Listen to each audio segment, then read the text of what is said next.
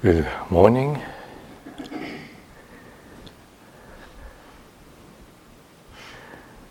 I would like to ponder with you for a few moments the connection of dukkha and mindfulness,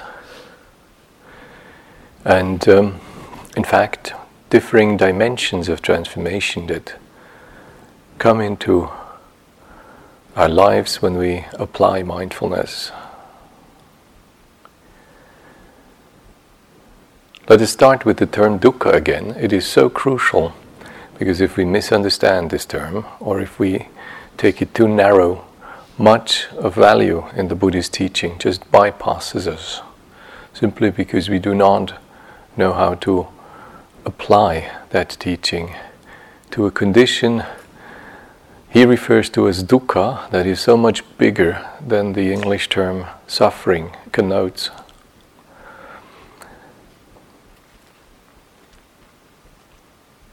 The word is old. The term is used by the Aryan invaders of India. In Sanskrit it means, somewhat later, space, initially sky, and from that space. But the old Indian immigrants, if you so want, the Aryan folk who invaded the Indian subcontinent from Asia Minor, they had the big advantage of using horses and carts. So one of the very earliest meaning of the term dukkha is the term ka, in fact, is the hole of an axle. It's that hole where the axle of a cart goes into.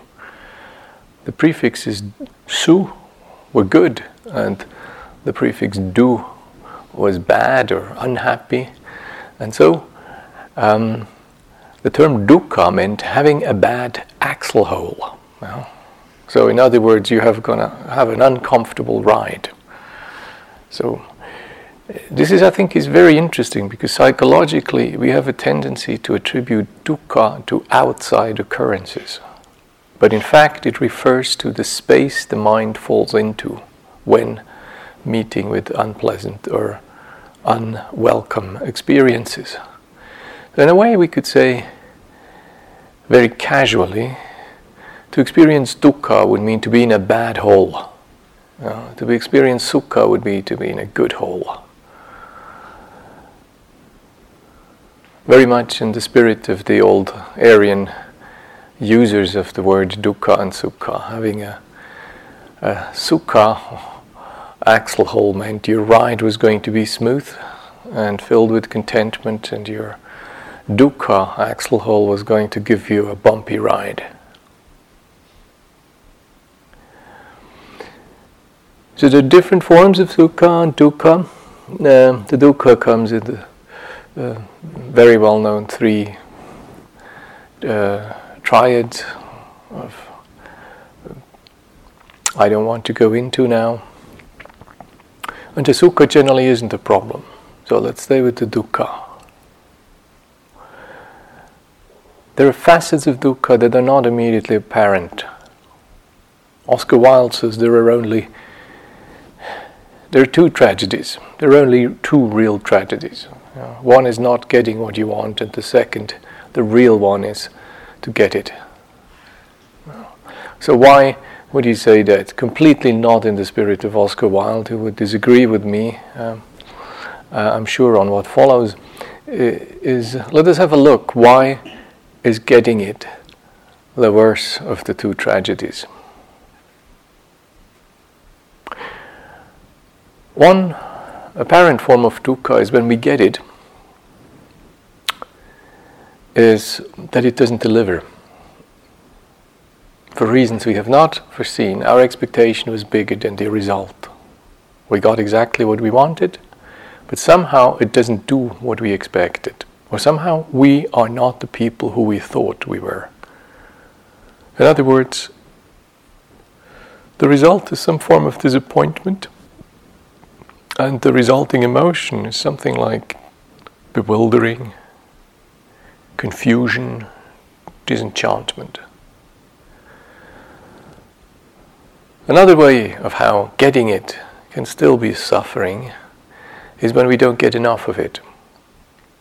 It breeds discontent and longing or greed. We want more.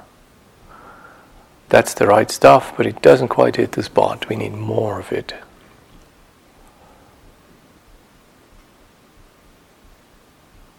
One of the first words my little niece was saying when she learned to speak was the Swiss-German equivalent of "give me more of it," "nomme," "nomme," accompanied by a fairly indicative hand gesture, reaching out for the next little pickled corn cob.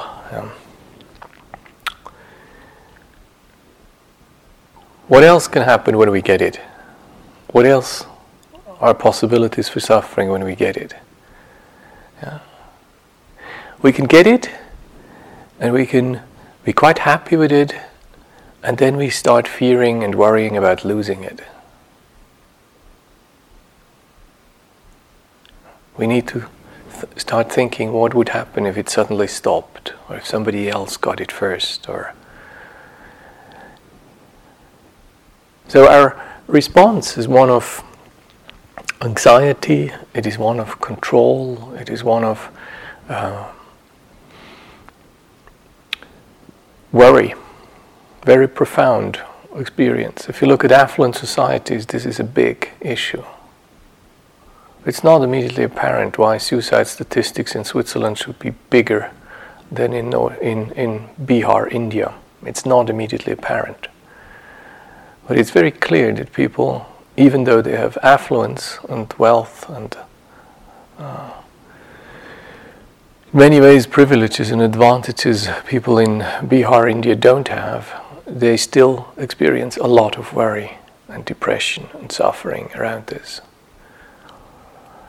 So we can get it, and instead of simply enjoying it, we can start to worry about losing it, and about how to maintain it, and how to control it, and how to fix it. But this is a very obvious form of suffering. And finally, we can get it. It is exactly as great as we thought, for about 10 seconds, and then we think, really, yeah, good, this is it. And then another 10 seconds later, we start getting slightly bored with it. Taking it for granted, then getting bored with it, becoming ungrateful. Maybe it's not 10 seconds, maybe it's 3 weeks, but the principle, I think, applies. So, we can not get it, this is obvious frustration, and maybe anger. We can get it, and it doesn't deliver, and we're confused. We can get it, and it's not enough, we get greedy. We can get it, and we're afraid of losing it, we start to worry. We can get it, and we get bored of it. And again, we fall into some forms of discontent. There's many ways of how getting it can be a tragedy. Oscar Wilde was right. So how does mindfulness meet dukkha? And how does mindfulness, when meeting dukkha, is able to transform? Let me try to do a little map. Let's be very sober about this. One way mindfulness can transform the experience of suffering by helping us choose, very bluntly, by changing the focus of our attention. We can have a distressing conversation, and rather than thinking on about this distressing conversation, we can, by choice, shift the focus of our attention from away from the thoughts of this conversation and the memories and how she looked when she said this. We can shift it to how it feels in the body to be angry. Or even better, how it feels in the body when the body is breathing. And we can, by choice, steady our attention on another content, a content that is less likely to induce suffering in us. This sounds very simple. The truth is that most of our attention, and by consequence, most of the stuff if that attention has become fluid, are mindful of, is involuntary, as I said a few days ago. It's habitual, it's reactive attention. It goes to where it's nice and it tries to go away from where it's not nice. By being aware enough that we have a choice on what to bestow our attention to grant it, what to direct it to, we have already a major advantage. So the first strategy of transformation of suffering through mindfulness is by choosing the content, choosing the what in a more skillful way. The second strategy, if you so want, of meeting suffering with mindfulness is not by changing the content, but by changing the way how we relate to it. We change how we set ourselves in relationship to the content of our experience. Maybe that distressing conversation can be held in a wider content. Instead of turning away from the unpleasantness of it, I can actually resolve to meet that experience, rather than trying not to have it, which would be the intuitive, quote-unquote, the normal, the habituated, the conditioned reactive response to something unpleasant, turning away from it, hoping it would stop, if not replacing it with something nicer. Instead of doing that, I voluntarily choose to be with it, which is utterly counterintuitive. Why would I choose to be with something that is unpleasant, that doesn't feel good or gratifying? And yet, we all know that relationship, that choice of turning towards what is unpleasant and what creates suffering is often the first step of a powerful transformation. It is that turning towards, that offering spaciousness, offering interest, offering availability, offering a welcoming gesture, even to things we don't intrinsically like, is often a powerful transformative step. Obviously, this is a skill. It's not something we seem to be graced with naturally. So meeting the dukkha as a second strategy, directly and against all our conditioning, turning to be interested, curious, investigating, in a willingness to actually have it. That's the big second dimension of transformation. When we have as a resource in the first strategy just a simple recall that we have a choice, that we always have a choice. Here in the second strategy, the resource is that we recall all the forces of non-reactivity. Metta for non-anger, Khanti, patient forbearance instead of impulsiveness, reactivity.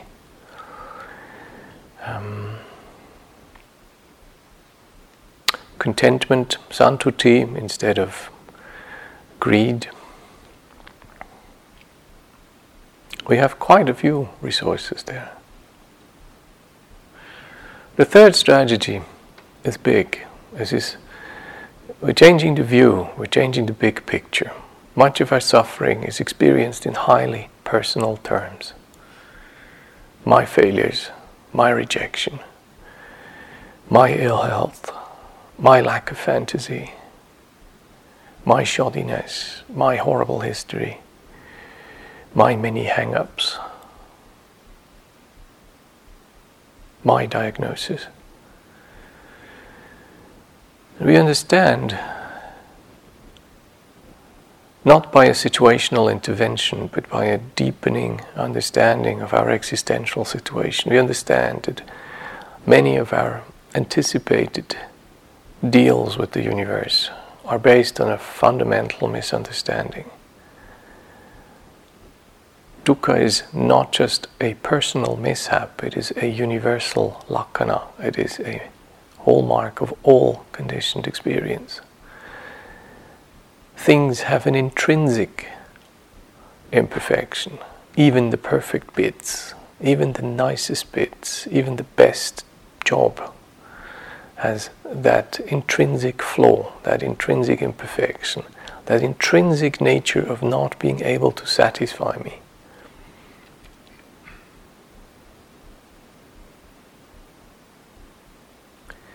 So I begin to understand by working with things like the three characteristics, gradually undoing what Buddhist psychology calls the viparyasas, the distortions, the distortion that things are permanent, the distortion that lead me to seek in that which is not self, a permanent self, that lead me to seek in that which is bound up with forms of unhappiness, genuine happiness, and as a fourth one that lead me to seek in what is not necessarily beautiful, that which is intrinsically beautiful. Now, these four forms, the Pali tradition calls them vipallasa, distortions of mind.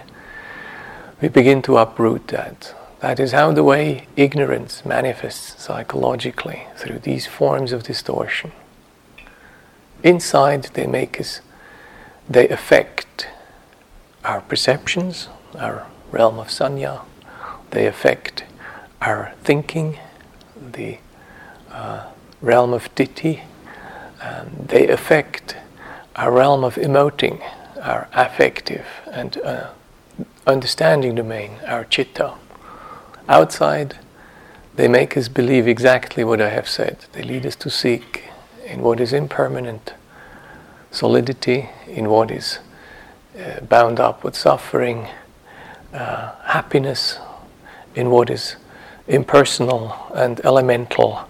They lead me to seek for a self that is enduring, and in what is not beautiful, they lead me to seek beauty. So I begin to work with mindfulness in all of my areas of life, and to gradually weed these wrong understandings. And such a gradual, broad kind of work helps me to shift the big picture, namely that I should be exempt from suffering. I basically agree with these Buddhists, everybody suffers, but somehow I still expect that I be made an exemption for. I know it sounds irrational, but who hasn't been there, honestly. We all know it, and we secretly believe because we know it, it doesn't hit us. We're going to be spared. It looks like we're not. And wisening up and acknowledging this is what shifts the big picture. This is the third strategy in how mindfulness helps us to transform suffering. So ponder these possibilities, ponder these connection, and may you be in a good hole today. Yeah.